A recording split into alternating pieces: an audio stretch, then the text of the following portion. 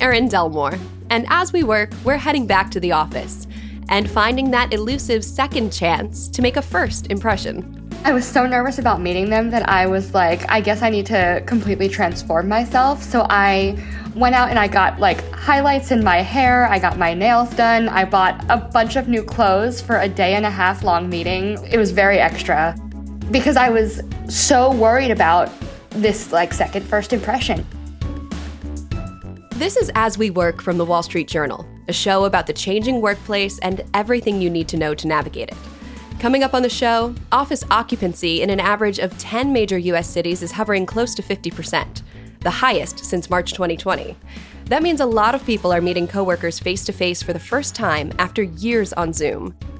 So is this an opportunity to make a new impression? Maybe change what others think about you? Stay with us.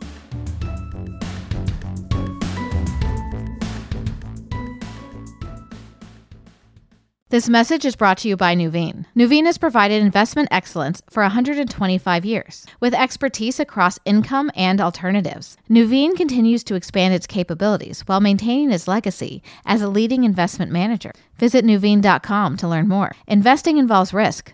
Loss of principal is possible.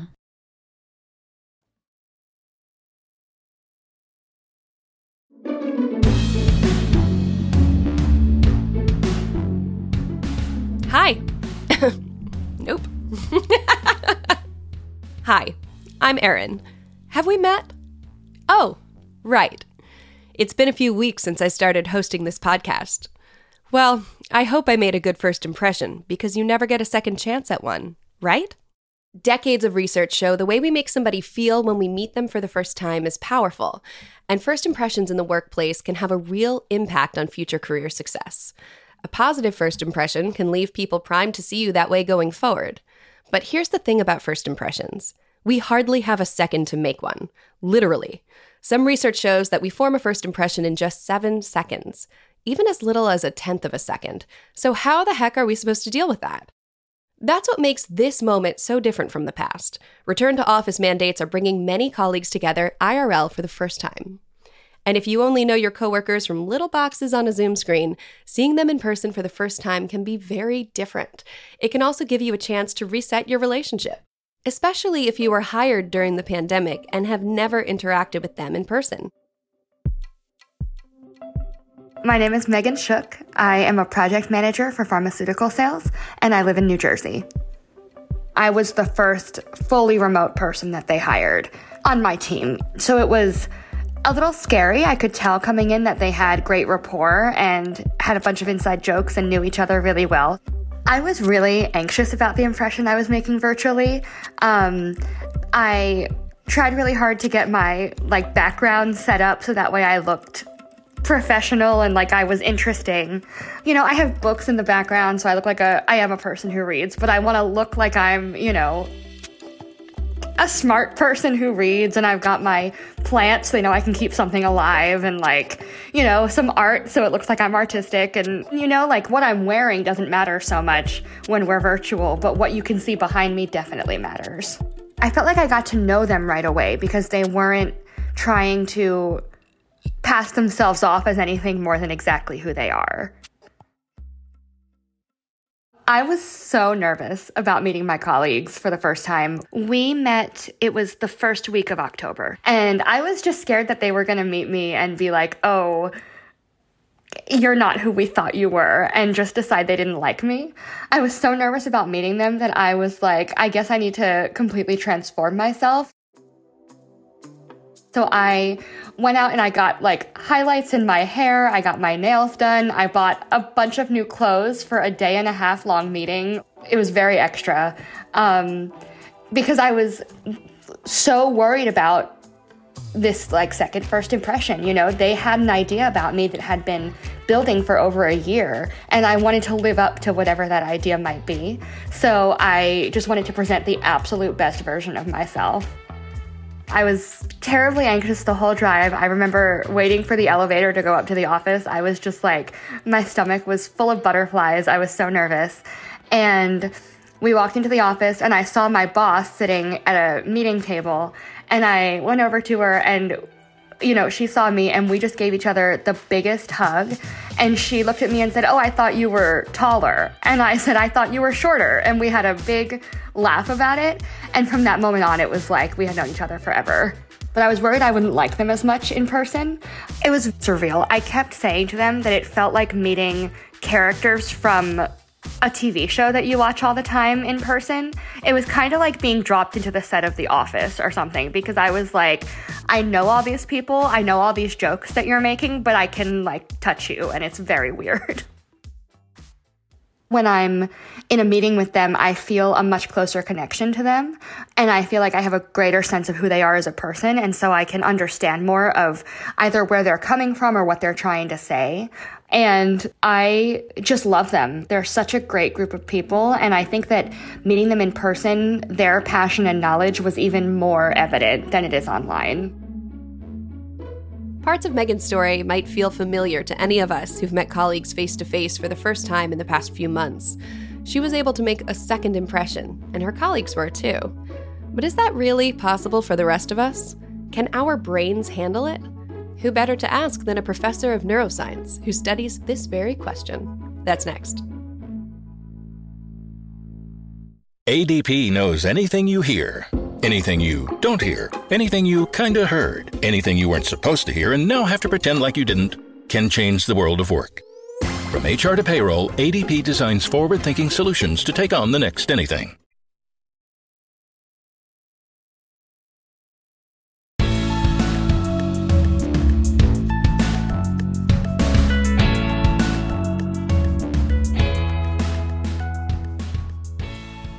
If you're looking to make a second first impression, it helps to understand how you make first impressions first. Daniela Schiller is a professor of neuroscience and psychology at the Icahn School of Medicine at Mount Sinai here in New York. And in her lab, she researches the neural mechanisms underlying emotional control and flexibility. In layman's terms, she can tell us what our brains are doing when we meet someone and give us some advice for putting our best foot forward. So Daniela, how much does returning to the office present an opportunity for people to reset their relationships? I think it presents a great opportunity for that. You can pretty much start from scratch. This is where the clock starts ticking from zero, and you can form new relationships or base the relationship on new grounds now that you have more information that is available once you meet someone in person. So, would you say that there's such a thing as a second first impression? Yeah, actually, maybe it's even better than a first impression, because the brain really works by detecting surprise. When there's something surprising that you weren't expecting, then a lot of neural mechanisms become focused on acquiring new information and paying attention to that source of surprise to figure it out. It's all about reducing uncertainty. So if someone forms a first impression and then they get some information that violates their expectations, sometimes exceeds their expectation, then starts a new process of updating. Sometimes it's even better remembered, and there's a lot of attention addressed to that. So how is that different from how our brains work when we're meeting somebody for the first time on Zoom? On Zoom, you have a lot of barriers. There's a lot of information missing that you would otherwise have in a personal meeting. And then you have to just supplement it with speculations. For example, you don't know where the person is. You don't know what time is it. You also don't know how they look. You usually don't have access to any of their gestures, even something like smell. So all of that you have to complete while you're doing the Zoom conversation. It's very burdening. You have a very high load on your cognition. So I think that's part of why it's so tiring to have interactions over Zoom. In person, I would say more of the kind of emotional, let's say survival needs or processing of information comes up, because there's the issue of proximity, there's the issue of threat. We're kind of like animals in that sense, right? Because there's another person, then you notice your surrounding, you notice the proximity of that person, the behavior of that person. You're kind of more alert for the presence of the other person. But at the same time, we have a whole new set of information about a person when we see them on Zoom, right? I can look in the screen and see what's in your background. I can see what books are on your bookshelf or whether you have a plant or an animal in the background. What does that do for the way that we form an impression of someone? It's exactly how we choose to get dressed and put makeup and whatever we put on us and the way we choose to present ourselves. Instead of just showing in person, now the way you present yourself is with your background. There's a lot of personality there, right? You can choose a background, you can choose to hide it, or you can just show a whole bunch of stuff that you curated and kind of decided what to present. It's about how you want to present yourself. Okay, so I'm hearing you talk about what we choose to wear, how we get dressed, whether we're putting on makeup, and then if we're in a virtual world, whether we're using a backdrop or having something important in the background. But tell me overall, how much control do we have when we're making a first impression? Well, we have some control, but I think not as much as we think we do. Of course, you can control how you look and how you behave, your approach to things, how you approach to other people. But people also come with their own stereotypes, their own biases, their own expectations. They come sort of with a template of what they expect you to be, and then they look at you and see how well it fits what they expected. So, on a personal note, Daniela, have there been any colleagues you've just met in person for the first time? Yes, absolutely. I like to call it the movie star effect, where, you have no idea what is really the height of a movie star because you always see them on screen. So it also happens with people. It's like, whoa, you're so tall, So that has been funny. And I'm thinking about some interactions that I've had. Is there any way that I can know what kind of a first impression I made? Can I know what the other person thought of me? I wish, this is one of the most curious things that you can have, and it's very hard to know. You really need a best friend to be there, and you need to have an agreement that you will always tell the absolute truth to each other, and that's pretty much the only way. Because it's hard to know. Usually people don't tell you, even if you ask them, they're kind of polite about it. So I guess the best indication is really the consequences of the meeting. Let's say the person invites you again. Something comes out of it, so you can say, it's like, okay, probably it was okay. Okay, so I'm going to put you on the spot. What's your impression of me? Who? What degree of detail would you like there? I want brutally honest. I can take it. Go for it.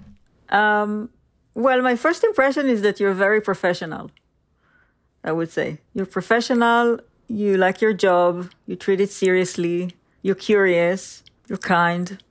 Yeah, that's all the stuff I get out of it. Okay, I'll take that.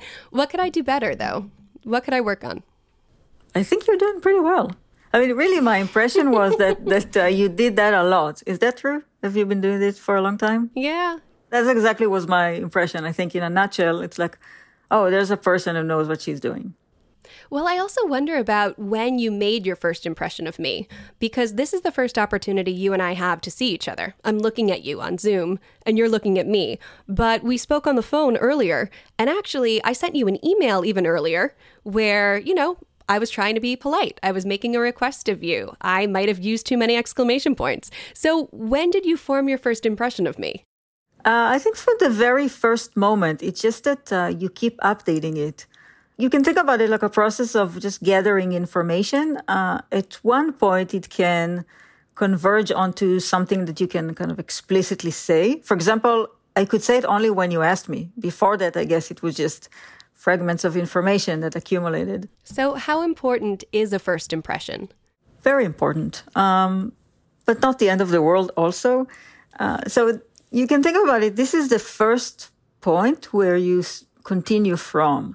So if you start from a low point, then you have a long way to go. If you start from a high point, you actually probably can only disappoint. Each one of these points come with its own price. But the thing really is that it's a process. It's about collecting information. And it's also about an interaction. It's about two people. There's the giver and the perceiver. So you can give information, but there's the other side that comes with their own, biases and stereotypes and the way they process information and what they're looking for. So altogether, it's a convoluted process. So first impression is the starting point, but I guess it's by definition something that you update. As people head back to the office and they want to make a good impression, what advice do you have for them? You know, it's such a difficult question. It's almost a question about how do you want to live your life? Because on the one hand, you do want to have some control and you can work toward making impression that you wish to make.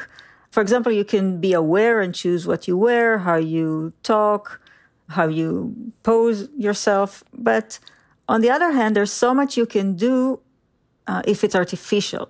So if you don't believe that, if you don't feel comfortable with yourself, it's probably going to have limited impact. I think what people notice is what we feel. So if you feel insecure, if you feel stressed, this is what people will notice, even that you pretend you're not feeling that. The more you believe in what you are and what you project, that will have the greatest impact. Because the moment there's a mismatch, it will probably be apparent or at least draw some attention to that mismatch. So if you're somebody who's nervous about meeting their colleagues in person, or if you're somebody who doesn't feel like they can drum up confidence in the moment, what could you do to just make the interactions go a little bit better? Kind of want to ease yourself into the situation. Be forgiving, because stress is fun. You just go through that. And it's a dynamic process. There's a lot of opportunity to chill, to move forward, to interact in a pleasant way. It's like jumping into cold water and then they warm as you go. And, as long as you do movement, it's just keep moving. And I think the best thing to do is really to learn to live in peace with yourself, accept who you are, and then people will accept you. It's like you're the first person you interacted before you interact with other people, so you can work on that relationship as well. Some sage advice there from Daniela. And what did I learn? We don't have as much control as we think we do over what others think about us. But the element of surprise is on our side, and we can update a first impression with new information. Oh, and be yourself. If you're comfortable with who you are, others will be too. And once you're done with that first in-person meeting, the work doesn't stop. Some managers are working overtime to get people to want to come back to the office and rebuild the culture, and we have some tips for that next.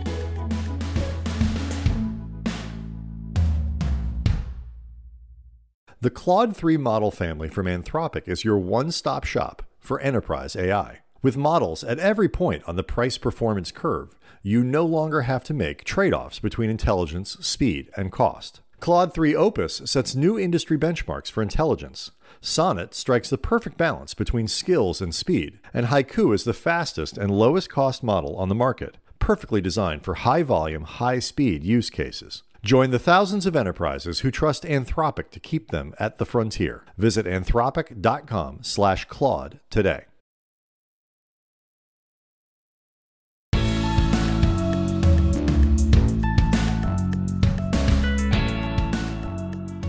And finally today, our pro tip. More people are returning to the office, happily or not. So what should corporate leaders be doing to encourage them to come back? Alexandra Levitt is an author, speaker, and contributor to the Wall Street Journal's Workplace Report. So when it comes to return to office mandates, is this more about leaders offering carrots than sticks? Employers are not offering carrots here. Employers are not doing this for employees, essentially. I think that this is the entrenched baby boomer and older Gen X leadership saying, I've got 10 years left in my career.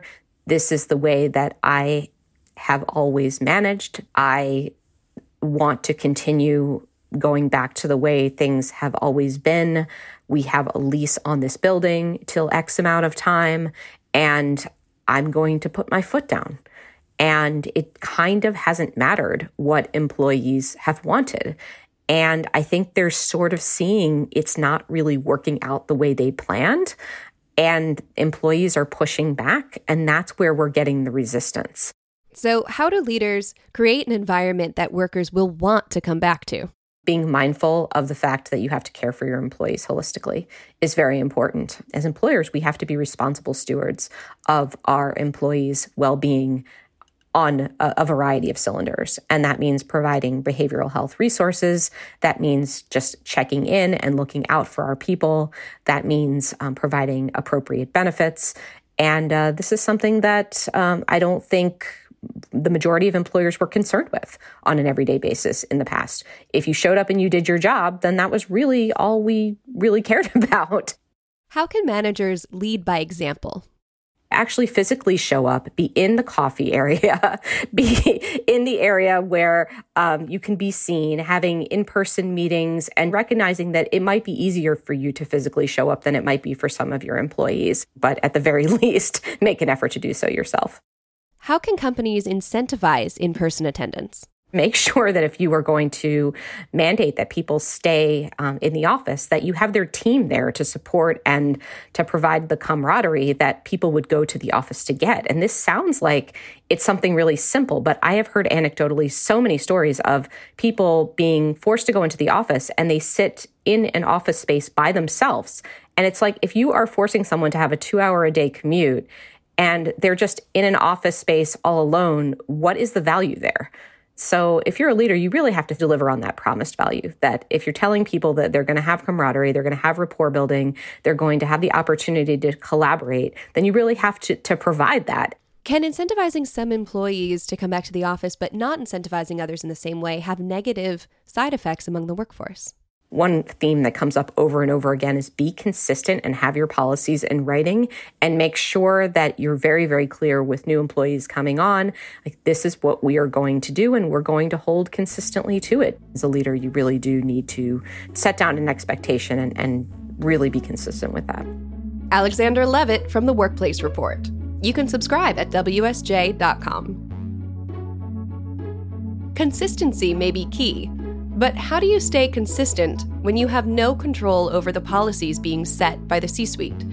That's where a lot of middle managers are finding themselves right now. And that disconnect is fueling a whole lot of anxiety. This quarter, we're finding it more than ever, middle managers are stressed. They are more at risk of burnout than anybody else in the organization. They have higher burnout scores than the people that they are managing. They have higher burnout scores than senior executives. They have higher burnout scores, not surprisingly, than executives. That's Brian Elliott, a senior vice president at Slack and the executive leader of the Workplace Research Consortium Future Forum. Next time on the show, we're taking a look at the toll workplace changes like hybrid work and return to office policies have taken on middle managers, and he's sharing details of a brand new study. Like the show? Tell your friends to subscribe and give us a 5-star review on your favorite platform. As We Work is a production of the Wall Street Journal. Charlotte Gartenberg is our producer. Jonathan Sanders is a crafty jack-o'-lantern and our booking producer. Scott Salloway is our supervising producer. Jessica Fenton is our sound engineer. Our music was composed by Hansdale Hsu. I'm Erin Delmore. See you next time.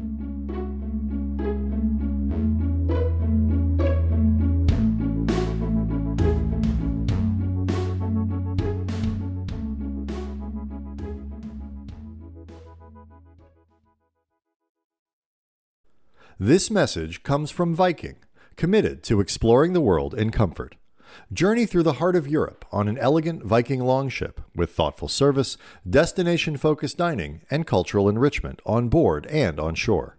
And every Viking voyage is all-inclusive, with no children and no casinos. Discover more at Viking.com.